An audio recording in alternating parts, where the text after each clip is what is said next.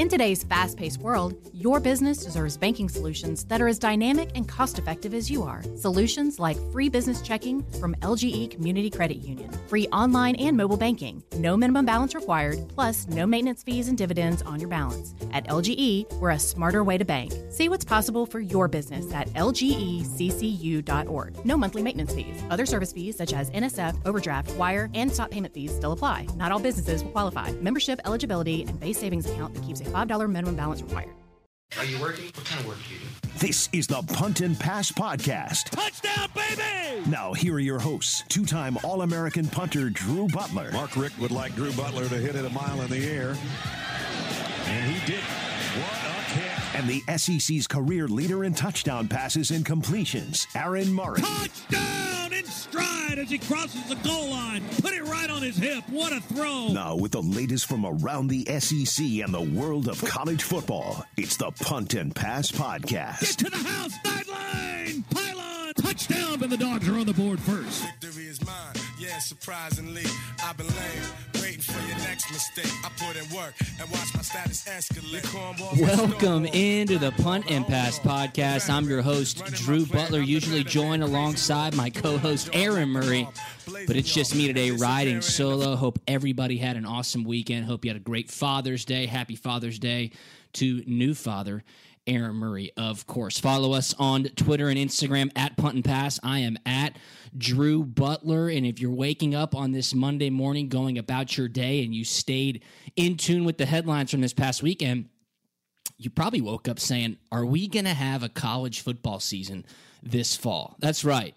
Just a barrage of bad headlines from multiple different schools this past weekend. Of course, I'm talking about the coronavirus and college football. As I have been reporting to you and letting everybody know, student athletes and coaches have returned back to campus. I think starting June 8th, a lot of schools in the SEC did. There was a slower rollout the following week, June 15th. And now it seems like as we stand here on June 22nd, the media is telling you that the 2020 season is officially in jeopardy. Where do we stand right now? University of Houston suspended workouts indefinitely after they had 6 players test positively for the coronavirus. Kansas State this past weekend suspended workouts for 2 weeks after they had 14 positive tests. And I think more nationally known, 13 players tested positive at Texas, 23 players tested positive at Clemson, with a total of 28 in the program. UCLA players have come out and said they want additional best practices. They said that on Twitter. They've had private meetings with Chip Kelly and their athletic director. They want to make sure that they're being taken care of and nothing is being swept under the rug. And then maybe the biggest one so far is that LSU, that's right, the defending national champions, has placed 30 players in quarantine. The exact number of positive coronavirus cases within the program is unknown at this time, but everybody's talking about it. And everybody's getting more and more worried. Obviously, if you watch the news, not sports news, but the news, you understand that the coronavirus is still here. I mean, we're still within the pandemic. I don't think it's going anywhere anytime soon. And I think I'm no doctor, but until there's a vaccine, it's just not going to disappear. And I also think that since these schools and these teams went ahead with getting back on campus, they knew exactly what they were getting into. Keep in mind, the NCAA, as I told you last week, has already approved a 6-week practice period to acclimate these teams and coaches and players before the start of fall camp. So I'm here to tell you right now that I don't think this has too much of a negative impact about what to expect this fall. We're going to dive right into it. And at the end of this episode, I'm going to tell you about a really cool headline that I saw from footballscoop.com that should give a lot of Georgia fans good feelings if there is a 2020 season. Let's go back to the coronavirus in college football, though. Again, these schools started up their off-season programs with the understanding that this was probably going to happen. And when I say probably going to happen, 90% or better chance that student athletes will contract the coronavirus, and then it will spread. The whole point of getting everybody together on campus, though, is so you can manage it. right? Now, I'm not saying that the coronavirus is not a serious disease. It most certainly is. It's a global pandemic. But statistics have shown that those who are healthy and under the age of really 25 at this point, or if you want to get more serious, under the age of 45 or 55, you're not going to have very serious outcomes. Of course, there are instances where there are tragic and horrible outcomes. But as we are seeing throughout the nation, as the average age of those who get infected with the coronavirus lowers, hospitalizations and deaths are remaining low. Now, in the case of Kansas State, in which 14 players tested positive, and now they have suspended workouts for 2 weeks after, head coach at Kansas State, Chris Kleeman, held a Zoom meeting with parents and players, and they got down to the facts. A couple of guys went to a party. They got the coronavirus. They came and worked out with their teammates. It started to spread. They've now put team rules in place, and they said, guys, we have to take this seriously. You cannot attend parties while you're on campus and while we are doing voluntary workouts. You are putting everybody at risk. LSU, the same thing happened. There was a gathering in Baton Rouge. Again, the exact number of players who have tested positive for coronavirus on LSU's team is unknown, but they have 30 people in quarantine now. I guess they went to a bar or a nightclub. I didn't even know those are open right now. But they came back and worked out with the team, and of course, guys started to get sick. Most are asymptomatic, according to the reports that I'm reading. So again, you're not even showing symptoms that you are sick, but you can spread it. Okay? And that is what's happening. And of course, those who are within the facility who are not players, who might be a little bit older, who might have pre-existing conditions, who might not be in the best shape, those are the ones you're putting at risk. But college football teams and trainers and coaches and staff understood the risk that they are taking on. They did. And I think it's important, and Barrett Sallee from CBS Sports had a nice little blurb about it. And he said, quote, players are getting tests and top-notch treatment from medical staffs. That's better than being out and about getting others sick without knowing it. That's not to say that it's a good thing, because it isn't, but a lot of asymptomatic players aren't exposing at-risk people because of these tests. I wholeheartedly agree with that. I think it was a really good idea to get student athletes back on campus. I think it was a really good idea to get them back in their dorms, to get them back in the facility, to have them working out, to get them back on their meal plans, to make sure that they aren't out and about unknowingly having coronavirus and spreading it all over the place. Again, this is not an easy thing to tackle, and everybody knew this. But finding out the most efficient ways to mitigate the spread and understanding how it will work through a team, a locker room, a facility is what is most important in being able to progress towards football on the field this fall. That's what it's going to take. And again, like when I read the headlines of 13 players at Texas and 23 at Clemson and now 30 in quarantine at LSU, I mean, I hope and pray that they're not getting deathly sick and having to go to the hospital and get on ventilators and take up hospital beds and hit up the ICU. But if they're asymptomatic and they don't even know it and it just starts to spread, but then they can mitigate it, I think that is probably a good sign for college football to come this fall. Right or wrong, that's what I think. Because until we get a vaccine, it's not going away. That's not how these things work. Again, I'm no doctor. I'm learning by reading. I'm learning by researching. I'm sure most of you are as well. And it kills me to have to continue to talk about this, but this was the only headline that came out of the entire weekend. College football 2020 season in jeopardy. Coronavirus running rampant throughout the nation. Again, if it is running rampant, but people aren't getting sick from it, keep in mind, you can get the coronavirus, but be asymptomatic and not be sick. Yes, you can pass it to at-risk people, which is very scary. But it seems like within these facilities, that is what they are trying to figure out. I maintain my position. I think there will be college football this fall 100%. What will it look like? 100% capacity in the stadiums? 75%, 50%, 25%? I don't know. There will be college football this fall. Too much money at stake, people. Too much money at stake. And I think that as these news headlines continue to come out, because they will, they're going to. I just listed 6 schools. There's going to be more than 6 schools that report outbreaks within their facility. It's going to matter how serious they are. Can they mitigate it, right? Is Kansas State doing the right thing by just suspending voluntary workouts for 2 weeks and making sure that the 14 players stay quarantined for 10 days?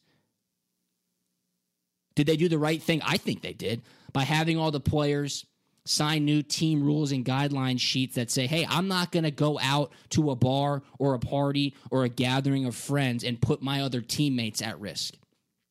That may be what it takes. And if student athletes can't sacrifice that to have football this fall, I mean, maybe this is an old guy take, but I think they should be able to sacrifice their social lives if they want to play football this fall. I mean, that's the unprecedented situation and climate that we're in. Sorry, guys. You already understood what you were getting into going back to campus. And players want to play. It's not like you're going to sit there and say, nope, I'm not going to go back. Because I think the majority say yes.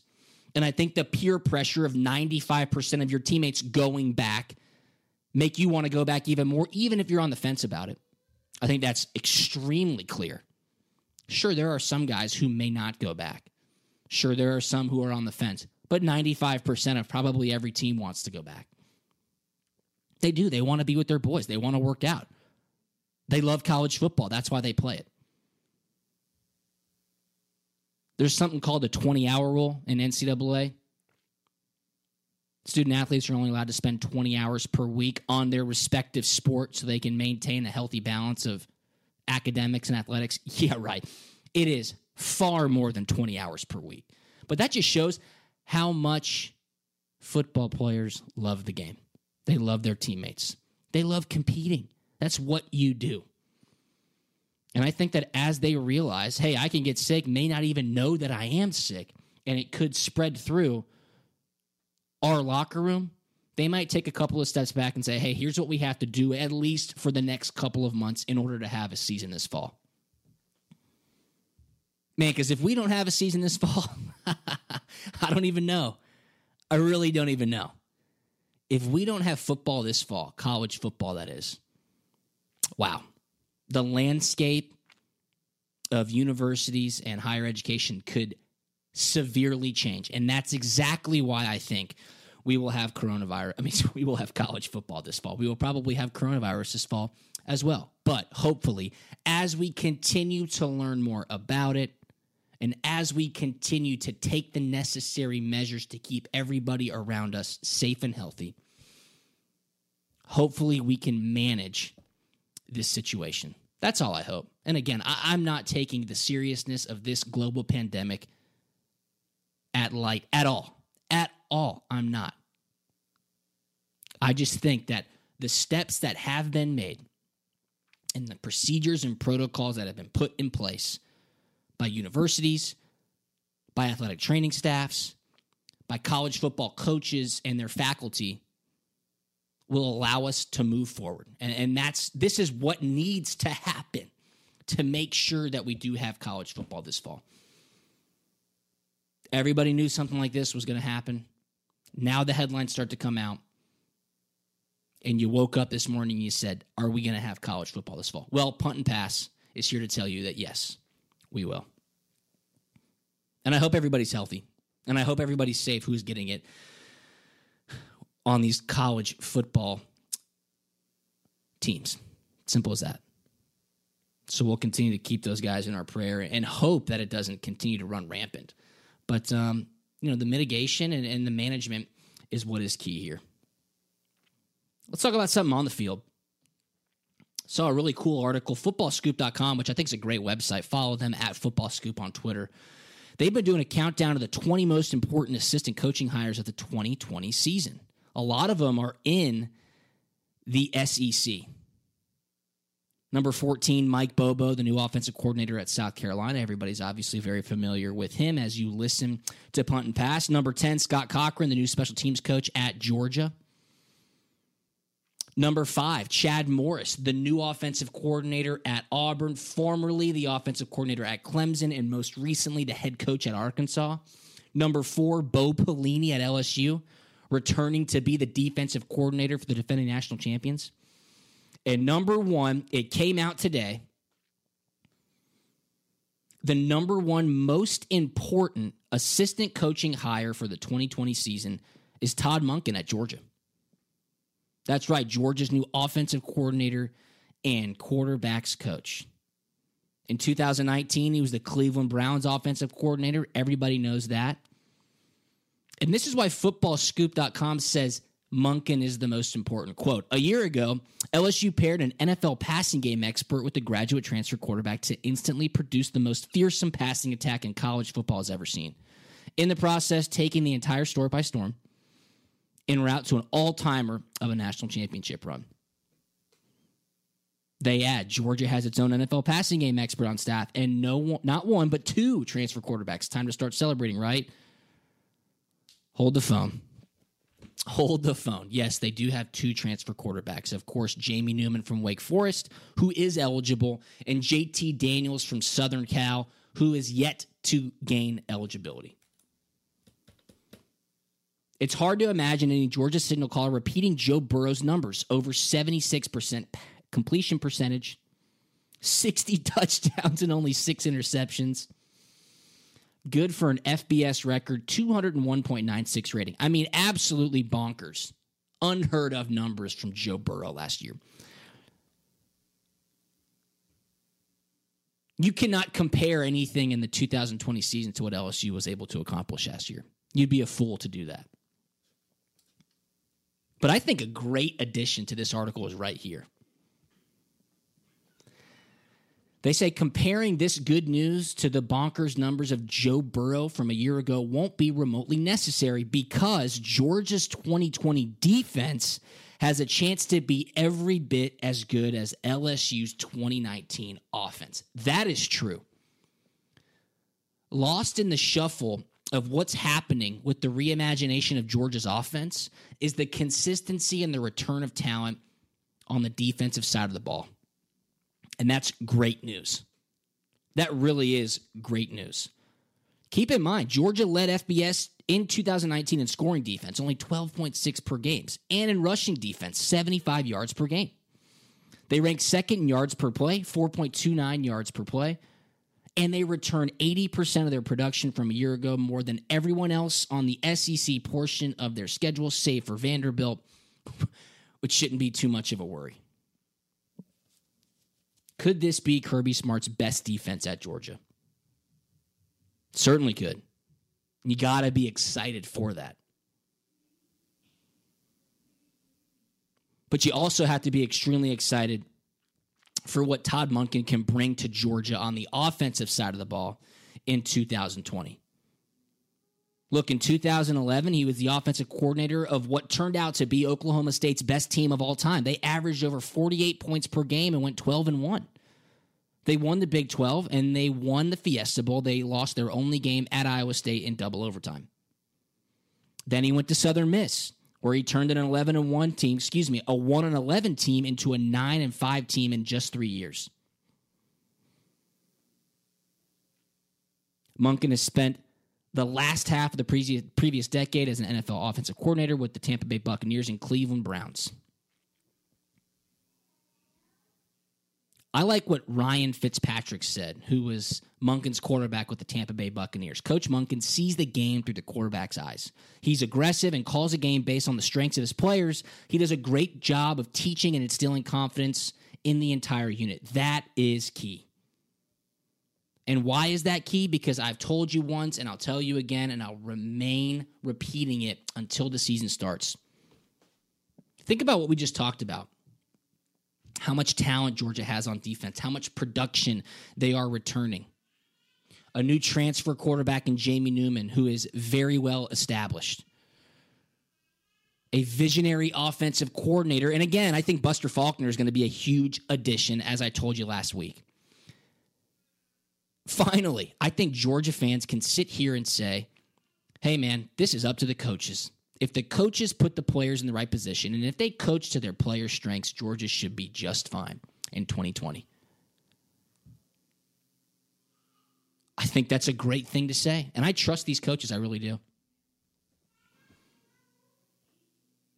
Georgia's revamped offense doesn't necessarily need to rack up 8,526 yards and 726 points as LSU did a year ago, footballscoop.com says. As long as Monken gets the Bulldogs within barking distance of those numbers, Georgia is likely your 2020 national champion. Wow. Think about that. The recruiting classes that will comprise Georgia's 2020 roster rank number 3, number 1, number 2, and number 1 in the country with a whopping 19 5-stars among them. This is every bit the most talented roster in America. It's up to the coaches, y'all.